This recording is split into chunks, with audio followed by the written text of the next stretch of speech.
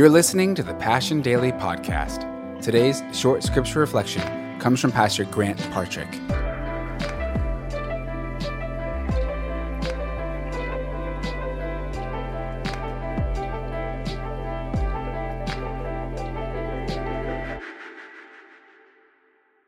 Hey everybody, thanks for joining us for the Passion Daily. We're going to continue in Psalm 61 today, and we're going to be looking at verses 6 and verse 7. And these two verses are interesting verses. When you do a first glance over them, you kind of, in light of everything that we've read so far this week, you kind of wonder why these verses are where they are. It's tough to understand what David was really trying to communicate at first glance in these two verses. But if you dig into them, you understand there's extraordinary power in these two verses. And the idea that David is speaking of is this, that God always keeps his promises. So we're going to read these two verses. Grab your Bible. I want to encourage you to do that, and let's look at them together. It says this, David writing in Psalm 61, beginning in verse 6. Prolong the life of the king. May his years endure to all generations. May he be enthroned forever before God. Appoint steadfast love and faithfulness to watch over him. Now, just in the first verse, it says, prolong the life of the king. And we know that this is David writing. So one of the interesting things in this transition from the first 5 verses to this verse is David goes from first person to third person. And now David praying says, prolong the life of the king. Now, this was common in the day to pray for protection and safety over the king. It's a little bit interesting because David is the king, but it was common in this era to do that. The reason why is because the stability of a nation was dependent on the life of a king.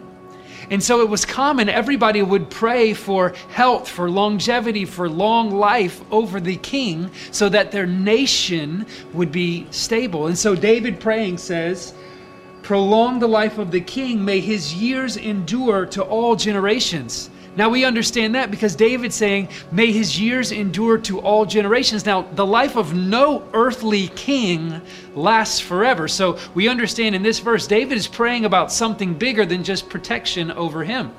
Because no king endures forever. No king's generation after generation. No, the throne never lasts forever. So David is praying about something bigger than himself here. What's he praying about? Well, in 2 Samuel chapter 7, verse 13, God makes a promise to David.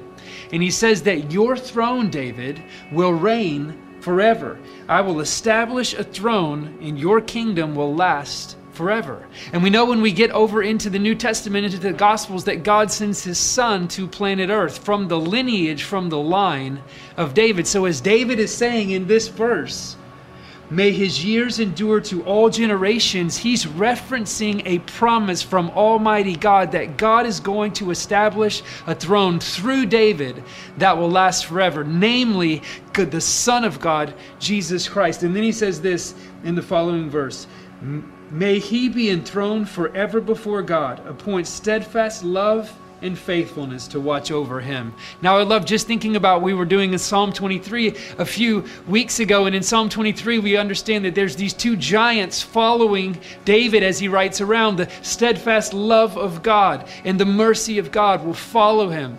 And David references that here, saying this, that steadfast love and faithfulness will watch over him. These pillars of the character, of the attributes of God will follow after him and protect him and keep him safe.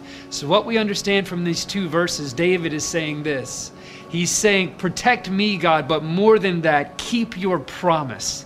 And we know now, standing in light of the cross, that God did keep his promise, that from the line of David, there was a king who came, whose kingdom will reign and endure forevermore. The Son of God, Jesus Christ. His kingdom is alive today. It will never end. And we know, because of looking at Jesus, that God kept his promise. So these two verses, you go, what's these verses all about? These verses are there to say to you and to say to me, that God Almighty is a promise maker and God Almighty is a promise keeper. What he has promised us, he will do.